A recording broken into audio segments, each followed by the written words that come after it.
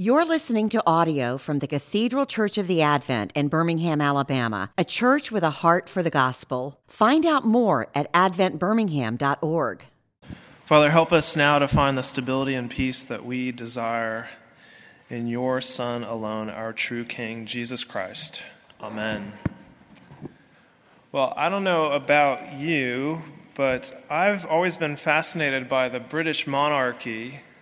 There's something about the kings and queens of England, in our lifetime, the Queen of England, that has caught my attention. I think that the monarchy in England catches a lot of people's attention. That's why they're often in the tabloids. But the King and Queen of England sometimes are sort of our monarchs too. I mean, not that we actually are beholden to them, but there's just something about them. Perhaps it's because we live in the English-speaking world. It's the monarchy that makes the most sense to us. But I find that people who even have other language heritages are often equally fascinated by the British monarchy. And part of our attraction to monarchy in general is a desire for stability and peace, that we want stability and peace in our lives. And that's what makes Queen Elizabeth II, the current Queen of England, so great. She's been the queen for 57 years in England. And indeed, this, according to the great source Wikipedia, describing her, says that she is the longest lived and longest reigning British monarch, as well as the world's longest reigning queen regnant and female head of state, the oldest and longest reigning current monarch, and the longest serving current head of state, which is way too bad for Charles. I mean, he just turned 70. So even if she dies soon, which she probably will, she's in her 90s, even if he has her genes, he's probably only going to serve for about 20 years. It'll probably be less than that.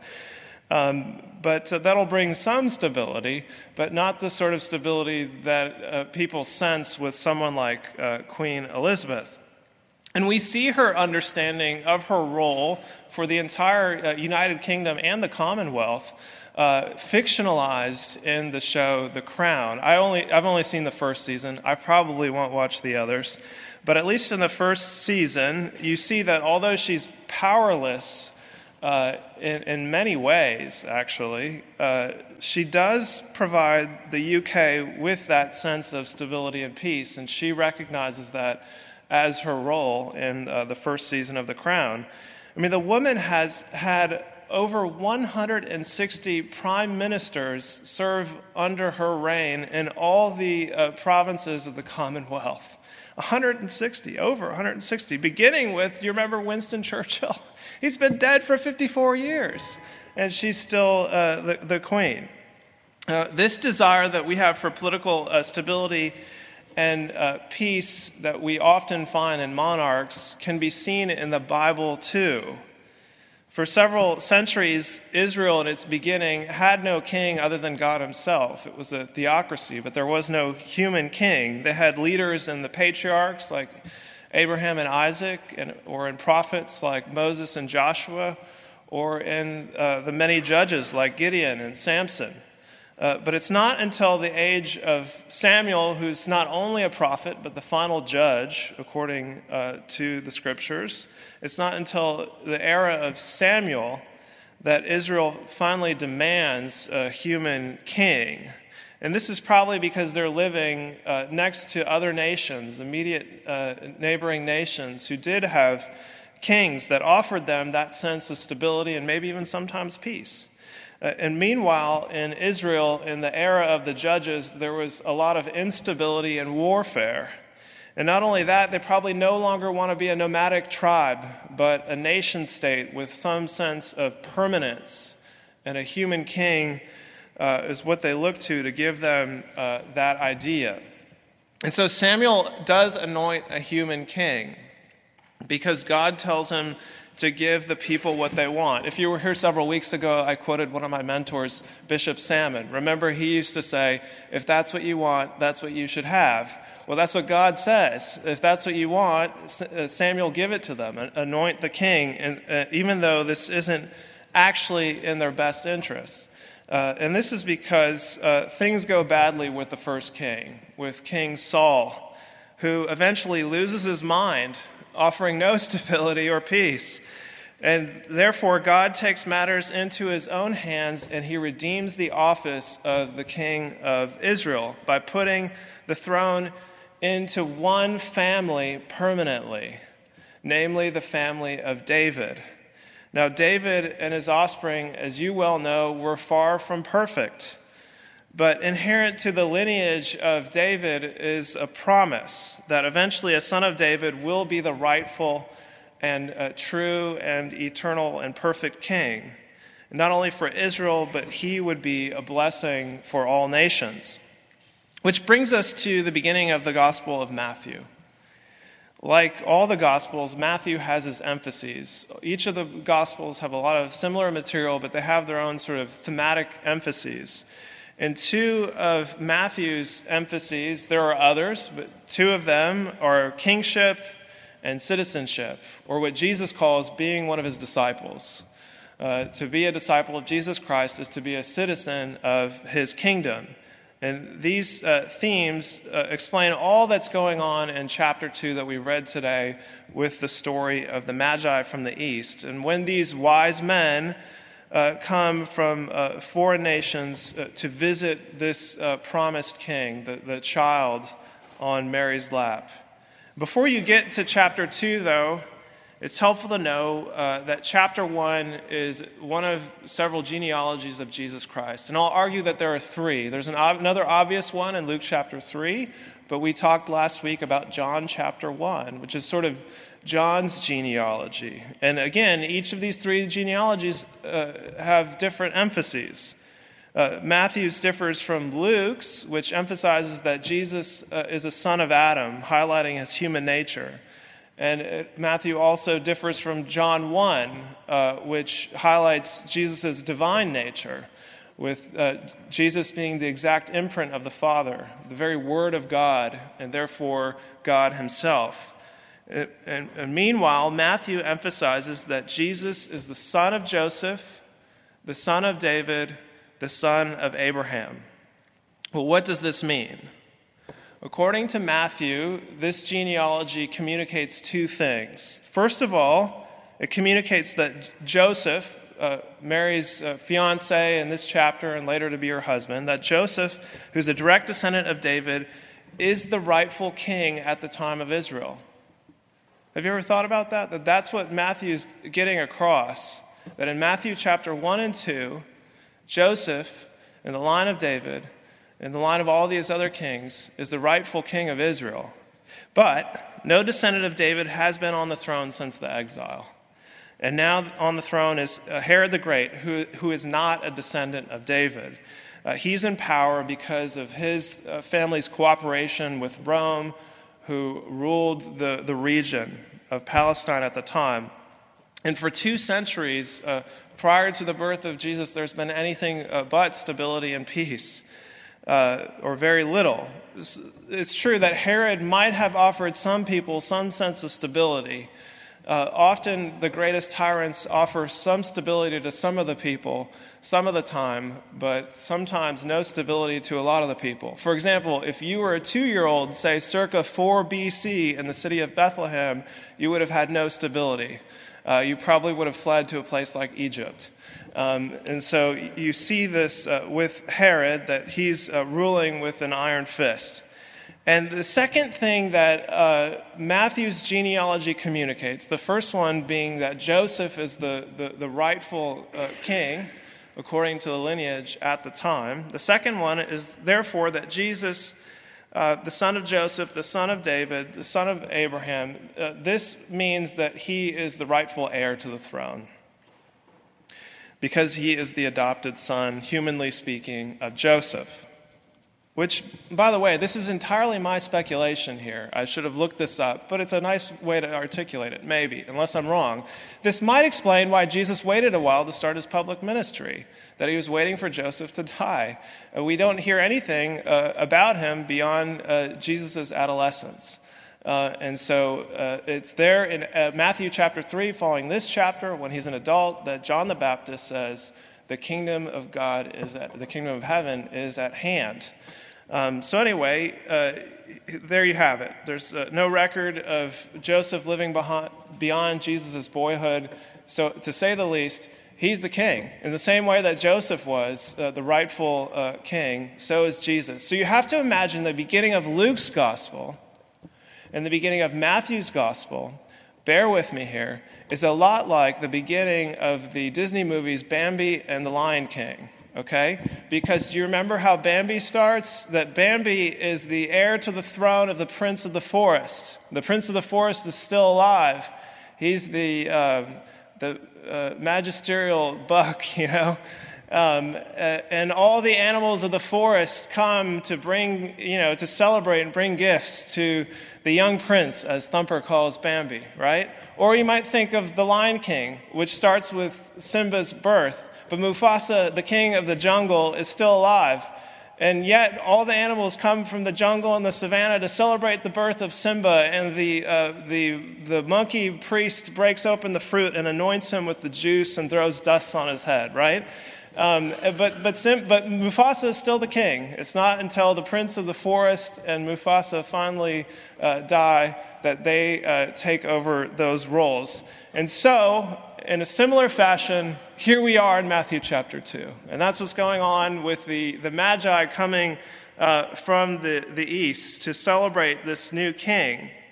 And all of this is, of course, therefore, in the background of the arrival of these wise men that sometimes people call kings, the three kings. They probably weren't. They were probably more accurately called wise men. And by the way, there's no record of there being three. There are three gifts, but there could have been two magi who brought three gifts. Maybe there were 17 who brought three of the same gifts. We don't know. But there were plural wise men.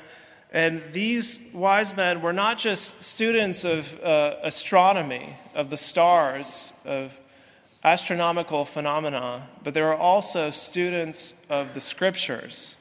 They were students of ancient texts, including the Hebrew Bible, in which there's prophesied this promised king of Israel announced by the star in the sky in the city of Bethlehem, as we see the promise in Micah that's quoted in Matthew chapter 2, which describes this king as not only a ruler, but a shepherd, like his ancestor David, meaning that he would not only offer stability, but peace, in the same way that a shepherd can offer peace to his sheep.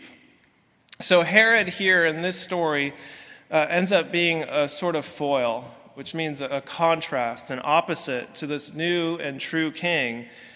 Herod is a ruler, but that's all he is, ruling with an iron fist. He's no shepherd, so there's no true peace for all the people of Israel. He's a king of power demonstrated by wealth and demand. When he tells people to come, when he beckons them, they come. On the other hand, Jesus would be a king of power demonstrated through weakness, poverty, humility, and servanthood. Also, Herod's only a man, and so he's going to die anyway. The situation is temporary, no matter how powerful he appears to be. By the way, according to history, Herod died 1 year after this story, just 1 year later, of apparently of a terrible disease that's been called Herod's evil. And I looked this up, and this is fictionalized in the book I, Claudius by Robert Graves. And so this is a fictional description. But hey, it's great. This is the sort of death that he perhaps died, and the description of the symptoms that Herod had a year later on his deathbed: vomiting, putrescent stomach, corpse-like breath, maggots breeding in the privy member, and a constant watery flow from bowels causing inflamed madness. Now, this is the guy that, was trying to have Jesus killed and had all the power. And that's the description of his natural death 1 year later.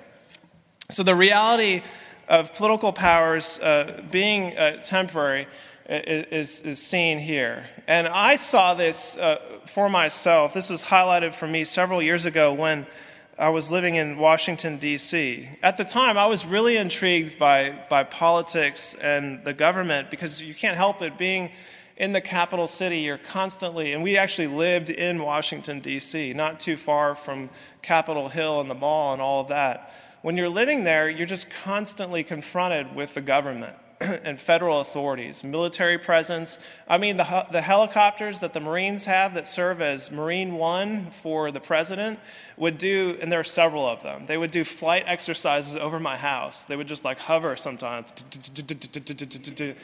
Or there'd be motorcades that would go down the street, and you'd be in some like auditorium like this, where someone's speaking, and they have these devices that kill all the electronic, communication devices, and you'd have to reboot it. So you're just constantly aware of the government, and this fascinated me. So I started following politics in a new way, especially because I was there during the 2008 election cycle, and then I was there for the 2009 inauguration. I mean, we were living just a few blocks away from the National Mall. You can't do anything else that day. Hey, let's go down and, when else am I going to see a presidential inauguration? Well, we had to walk there because all the streets are closed down, and we're walking by tanks in the street and Humvees and guys with automatic, rifles, and this massive, massive crowd on the mall there. And one memory that I'll have that day that will remain with me, this vivid memory that I have, is when at Barack Obama's inauguration, George W. and Laura Bush got onto one of those Marine helicopters and flew away. And we were standing by the Washington Monument, and they flew directly over our heads.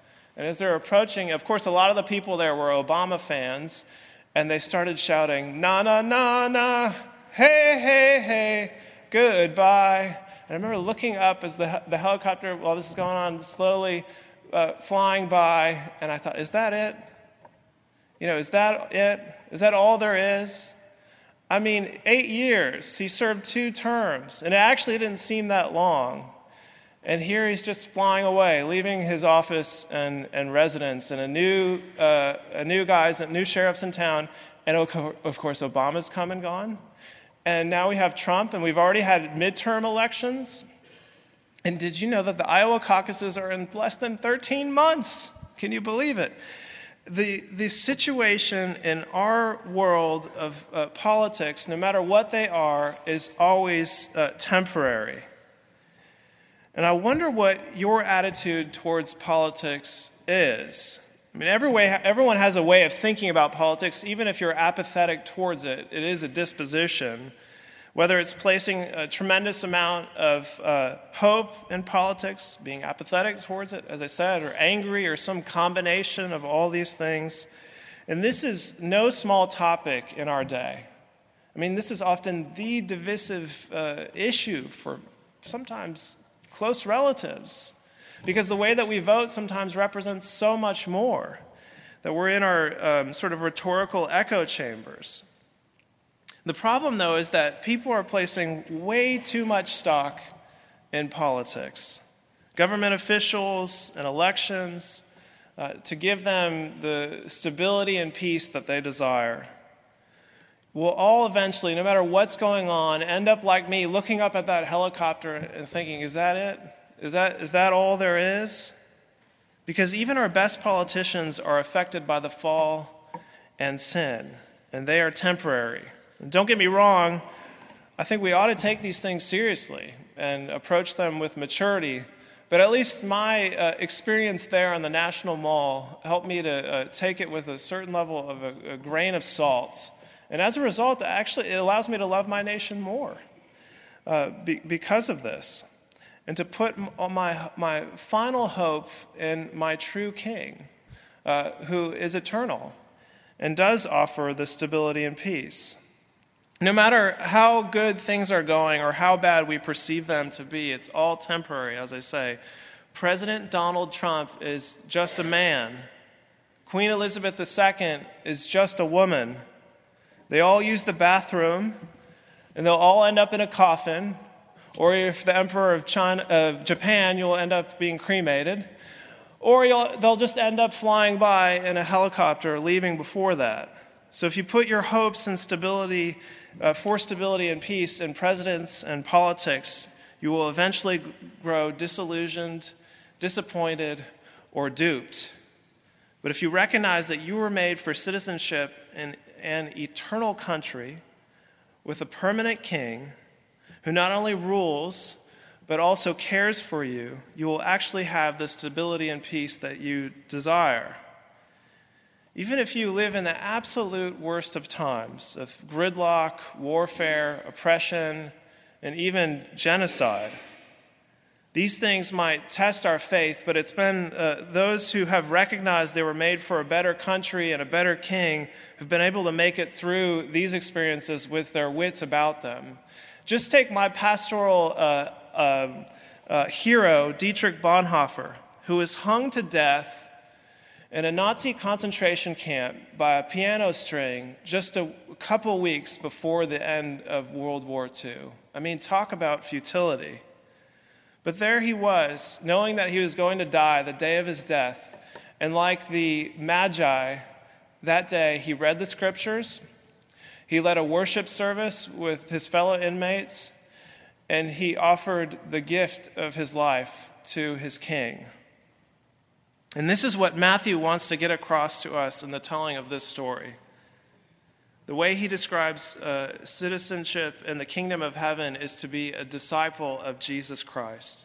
As much as Matthew is obsessed with Jesus as the king, he's equally obsessed with us being disciples of this king. So here's my final thought for you tonight. The story of Matthew doesn't end with chapter 2 that we've had today, of course. It ends with Matthew chapter 28. And after Jesus Christ rose from the dead and confirmed that all authority in heaven and on earth belongs to him, therefore he's the king of the universe.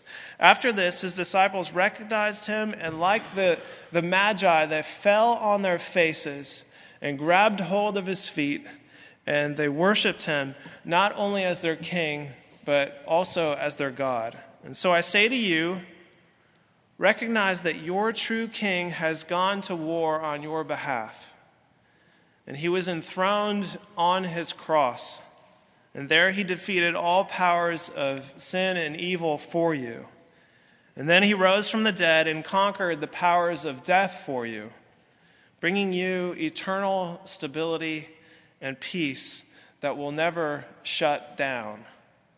So like the Magi and the disciples, fall down on your face, grab hold of his feet, and worship your God and King who cares for you. Amen. You've been listening to audio from the Cathedral Church of the Advent. If you live in Birmingham or find yourself visiting, we hope you'll join us for one of our Sunday services. Find out more at adventbirmingham.org.